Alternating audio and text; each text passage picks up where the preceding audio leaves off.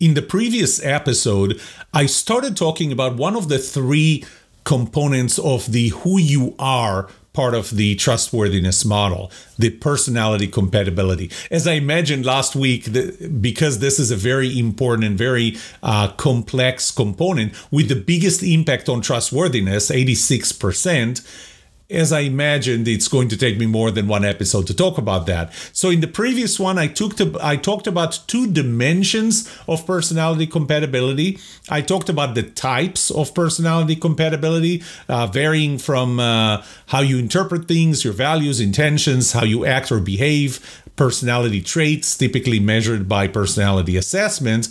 And I went through the scope of the compatibility, and the scope was again a continuum. I call it the good, the bad, and the different, going from universal absolute, where good is good for everyone, bad is bad for everyone, through cultural things that set good is good or bad is bad based on the culture, maybe even generation, through situational, local, more to your company, your group, your team, your family maybe, to all the way to personal, which is where everybody is different for different reasons. There is no right and wrong for the most part, and it's really a matter of how compatible they are. In this episode, I'm going to hopefully cover the other three dimensions of personality compatibility: the alignment, importance, and controllability.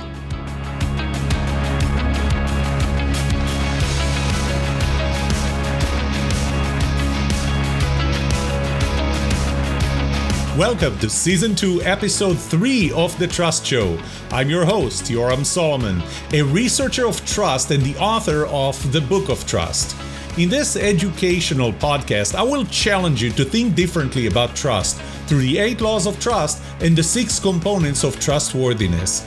But I will not only teach you about trust, I will also give you actionable advice on how to build trust, be trusted, and know who to trust.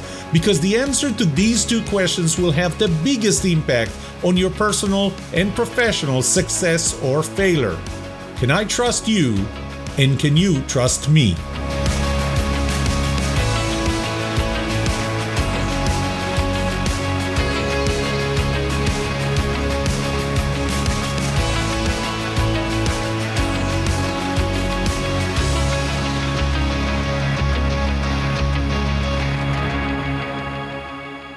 The third dimension of personality compatibility is the alignment, or the required alignment, or the created alignment. This is more on the personal side or level of the scope of that compatibility, because in the universal absolute level, good is good and bad is bad. And so the alignment really has to be, you have to be similar with the other side. I gave an example of if you're in a gang and murder is acceptable. So I'm not talking about what's legal or illegal, criminal or not criminal, but if murder is okay, then it will be a personal thing, an alignment. If the other person is willing to murder the members of the other gang, that's okay. That's okay for you. And in fact, you're going to trust them because they're willing to do that. That's not what I was talking about when I talked about universal. So for example, even within a gang, if somebody lies to you, that's a problem. You're not going to trust them. Even within a gang, you trust them that they're willing to commit burglary or murder, but you don't trust them because they're lying to you. So that's universal. The alignment I'm talking about here is at the personal level. So again, it's how it's perceived. For that, you have to have an awareness of the differences in those values, in how, for example, in the how do you communicate, how do you deal with someone of another type. So if you took any of the personality assessments like Myers-Briggs, you know that the process is that you take the assessment, and after you're done, you get your score. And it's really, I don't know if the right word is score, because score kind of indicates good or bad. The higher the score, the better you are. And it's not. It's score along different dimensions. I'm an extrovert. You're an introvert. We both score very high. I score very high as an extrovert. You score very high as an introvert. So at the end of that process, after you got your score and you know more about yourself, the next thing you want to do, and this is what typically a Myers-Briggs or any other type of personality assessment facilitator would do, is they would start sharing the different types. So for example, if you take DISC, DISC would give you a color, red, yellow, green, or blue. And what people typically do is they put a little sticker, a circular, a red dot or a blue dot or green or yellow, whatever your type is, on their name tag. And now you're starting to look around and you go, well, I'm red and you're green. What does that mean? How do I work with you? So part of the alignment is the understanding how I work with this other person. Now, I really kind of break the alignment into three possibilities. One is that it must be similar. So if I take, for example, the ethical bar and your ethical standard, think about all the actions you can take, that you can take, not must. Think of them as being on a continuum where in the bottom are the worst possible actions a person can take. Let's say genocide or murder. Okay, genocide, even worse than murder, killing a lot of people. Genocide at the bottom, hate crimes. Okay, that's the worst thing that you can do. And go up, there are the best thing that you can do. This is Mother Teresa type activities. Somewhere along that line is the legal bar, and somewhere along that line is the ethical bar. And typically we would like to think that the ethical bar is higher than the legal bar. Which means that everything that is under the legal bar, how do we refer to something that's below the legal bar? Think about that. It's below the legal bar, so kind of going towards the worst. What do you call them? Well, the simplest word is illegal. Yes, you can call them criminal, but not everything is criminal. So it's just illegal. Things that are below the legal bar, towards the worst possible, are illegal. What would you call things that are above the ethical bar? Well, for the most part, good. These are just good things, they're ethical things, they're good things, they're things you should do. This is what you call things above the ethical bar. So that's pretty easy. What's above the ethical bar and what's below the legal bar is pretty easy. But what do you call the things in between? What do you call things that are below the ethical bar and above the legal bar? I heard different names for those. We can call them the gray area. We can call them loopholes. Those are things that you shouldn't do, but you do them anyway because they're not illegal. It would be wrong to assume that the ethical bar is always above the legal bar. You may be listening to this podcast, to this episode, as you're driving. So let me ask you a question. Did you ever drive above the speed limit? Not let your car drift and not notice that you're above the speed limit. It's just that you know that the speed limit is 35. There's nobody else on the road. You're going to do 40, 45. Knowingly. Have you ever done that? That's illegal. I mean, it's clearly illegal. Driving above the speed limit is illegal. But the fact that you're not afraid to tell me that it's illegal, to say it out loud, that you did something that's illegal, and whenever I deliver a workshop and I ask this question, people raise their hands, I'm thinking, do you realize that what you're doing right now is admitting to a crime? You are admitting to doing something that is illegal, that can have consequences such as a fine or, maybe even jail time if you can't pay the fine. You have just admitted and didn't see a problem admitting to doing something illegal. That's because we got to the point where driving above the speed limit is not, we don't consider it unethical. It became legitimate. We look at the government that have put a sign that suggests that the speed limit is too low, and we're going to take the law to our own hands, and we're going to break that law. And it's legitimate. This is why I focus less on the legal bar and more on the ethical bar, because what's important here is where do you put the ethical bar? So your ethical bar is different than mine. In different areas, your ethical bar might be higher than mine, and in other areas, your ethical bar might be lower than mine. The issue is the ethical bars for one person to trust the other person. The way this works is that my ethical bar has to be lower than yours, or yours, let's just say that yours has to be at least as high as mine in the area in which I wish to trust you. Your ethical bar has to be at least as high as mine, equal or higher than my ethical bar. What if it is higher? It's not equal. It's not in the ballpark. It's significantly higher. I will trust you, but here's the question. Will you trust me? This takes me back to trust law number 4. Trust is asymmetrical. Yes, we always say that trust is a two-way street. It is a two-way street. It's not a symmetrical two-way street. The person with the lower ethical bar would tend to trust the person with the higher ethical bar and not the other way around. By the way, there is probably also a limit to that, in that if your ethical bar is way too higher than mine, I may not trust you because I may be concerned that you might at some point do something that would violate my trust because you look down at me. You look down at my ethical bar.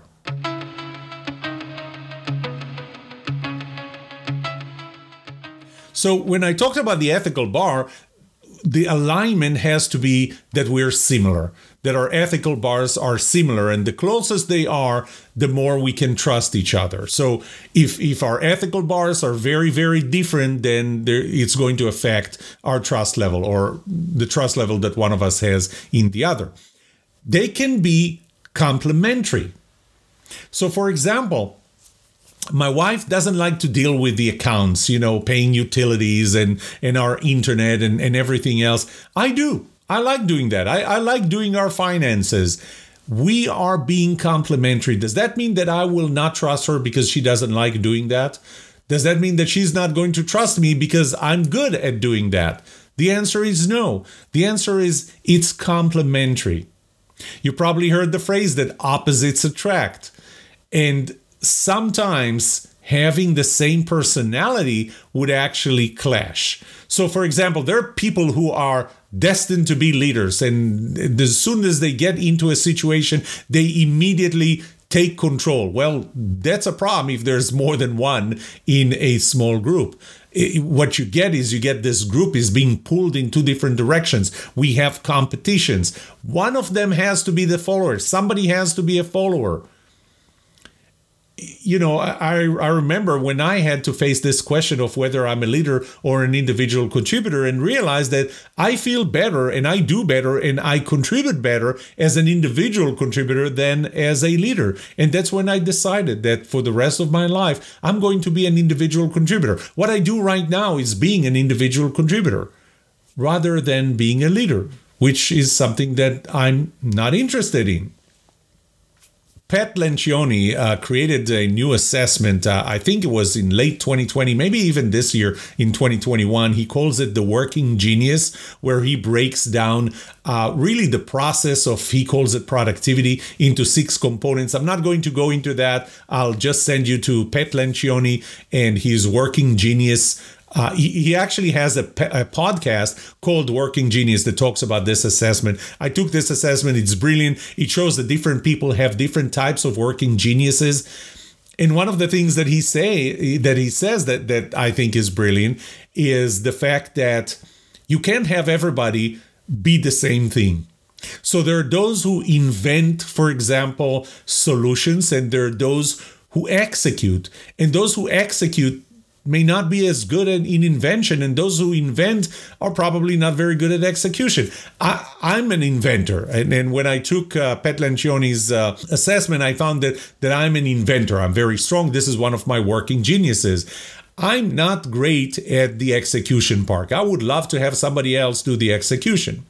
This is where being complementary actually increases trust rather than reduces trust. But I'll point out one thing, and that is you have to understand and acknowledge the fact that you're good at one thing and not good at another thing, and that the other person is good at the other thing and not good at your thing, and therefore you're complementary and therefore you trust each other. In fact, that the fact that you're complementary actually makes you trust each other better.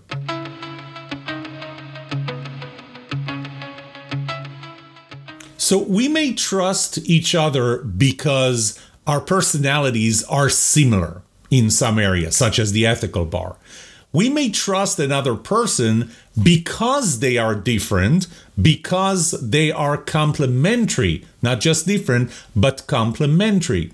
So I'm good at one thing, the other person is good at the other thing, but not in mine. I'm not good at theirs. But that complementary nature is actually what builds the trust. So, for example, in a military unit, in a small team, you want to have someone who's really, really good with the sniper rifle, and you want to have someone who's really, really good at blowing up doors. Those are two different skills, and we train, and I trust that other person to do their part, and they trust me to do my part. So the fact that we're complementary is what makes us trust each other.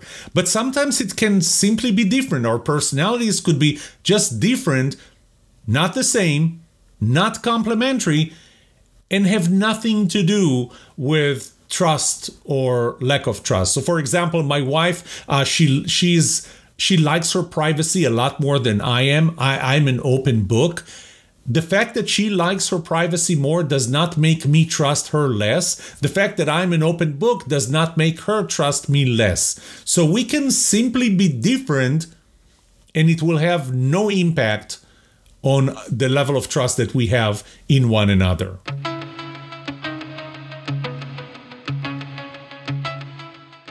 The fourth component of, or the fourth dimension of personality compatibility is importance.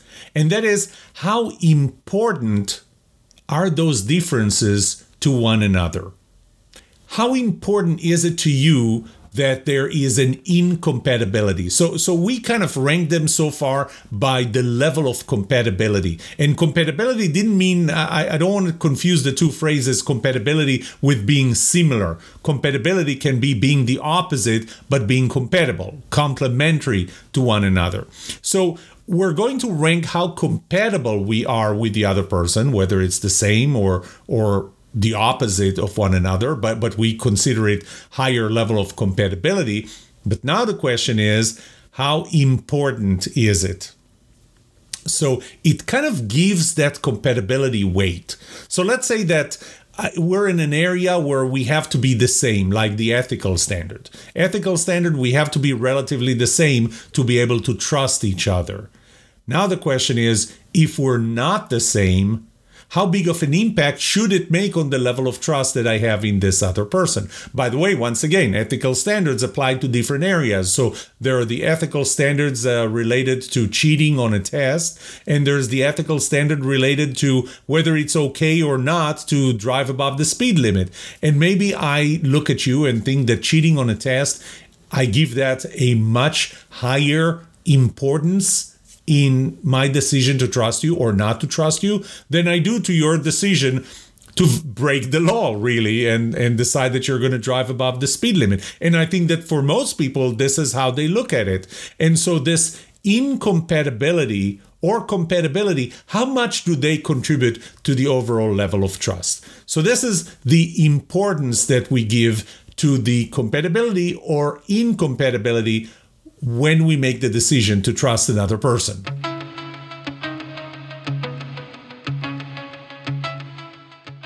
The fifth and last dimension of personality compatibility is the controllability. It is my ability to change something about me. So let's say that there is something that we are just not compatible. I'm not compatible with you, and I want to be trusted by you. Can I change something about myself? Should I change something about myself? Do I want to change this thing? So there are different components to that dimension. The first one is, do I agree that this is bad? Do I agree that this is something that I should change?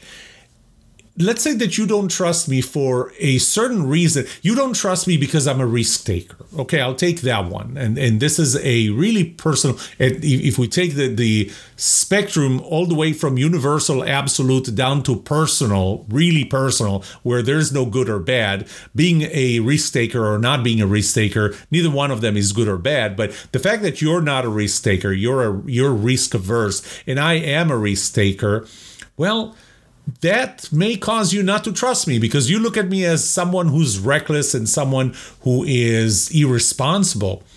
And I want to be trusted by you, but the question is, do I accept that the fact that I'm a risk taker is bad? It's bad in your eyes. It's bad through your perspective. Do I accept that it's bad? And is it important enough for me to change it? Is it something that I can change? Well, I think that being a risk taker is probably something that is easier to change than not being a risk taker. So for me, being a risk taker, to say, I'm going to start avoiding risk because I want to be more trusted by you, it's probably a more conscious and controllable decision that I can make, as opposed to, look, I don't trust you because you avoid risk, because you're risk averse. For you to become a risk taker, that's a big deal. That's first of all, you have to accept that being a risk taker is good, and the way you are right now, being risk averse is bad. And I don't want you to get from this that I do think that being a risk taker is good and being risk averse is bad. I think that both of them are equally good. It's just they're good for different people. It's going to be an order of magnitude, or more than an order of magnitude, harder for you to become a risk taker if you're risk averse than it is for me to become risk averse if I am a risk taker.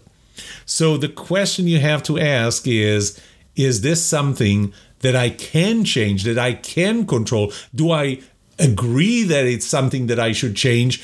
Am I willing to commit it? But again, very important, can I even change that in order to be trusted? Because that one personality incompatibility part of me is something that you care about, and you give a high weight, a high level of importance in your decision whether you should or should not trust me.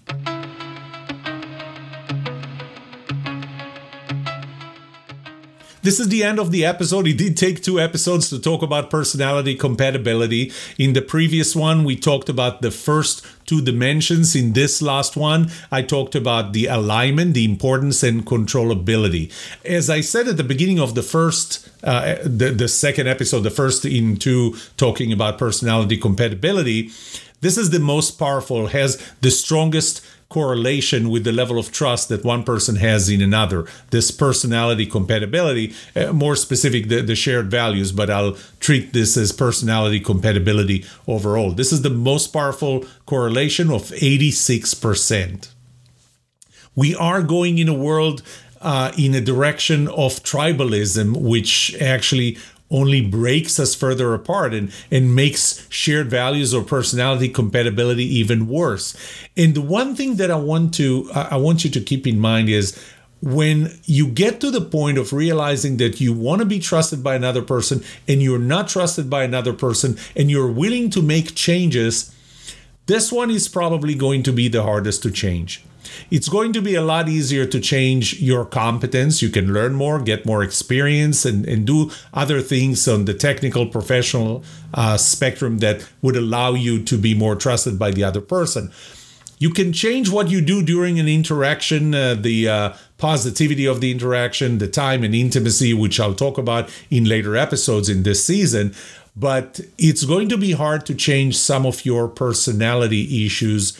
I don't want to call them issues, some of your personality elements, in order to be more compatible with the person you want to be trusted by. And I'll talk in another episode, what do you do when you can't make those changes? You're going to have to make tough decisions, and I'll tell you what.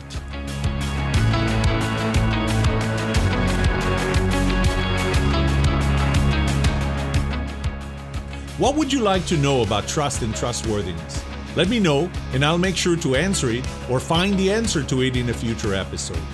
I would love to hear from you. Email me at yoram@thetrustshow.com. That's YORAM @thetrustshow.com.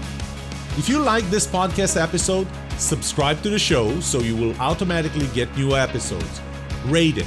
Write a review for this podcast because those ratings would help others who are looking for a podcast just like this. If you're looking for more resources to learn about how to build trust, be trusted, or know who to trust, look up my online course at trustedatwork.com. Find my books on Amazon or go to my website, yoramsolomon.com. And remember one thing, the answer to these two questions will have the biggest impact on your personal and professional success or failure.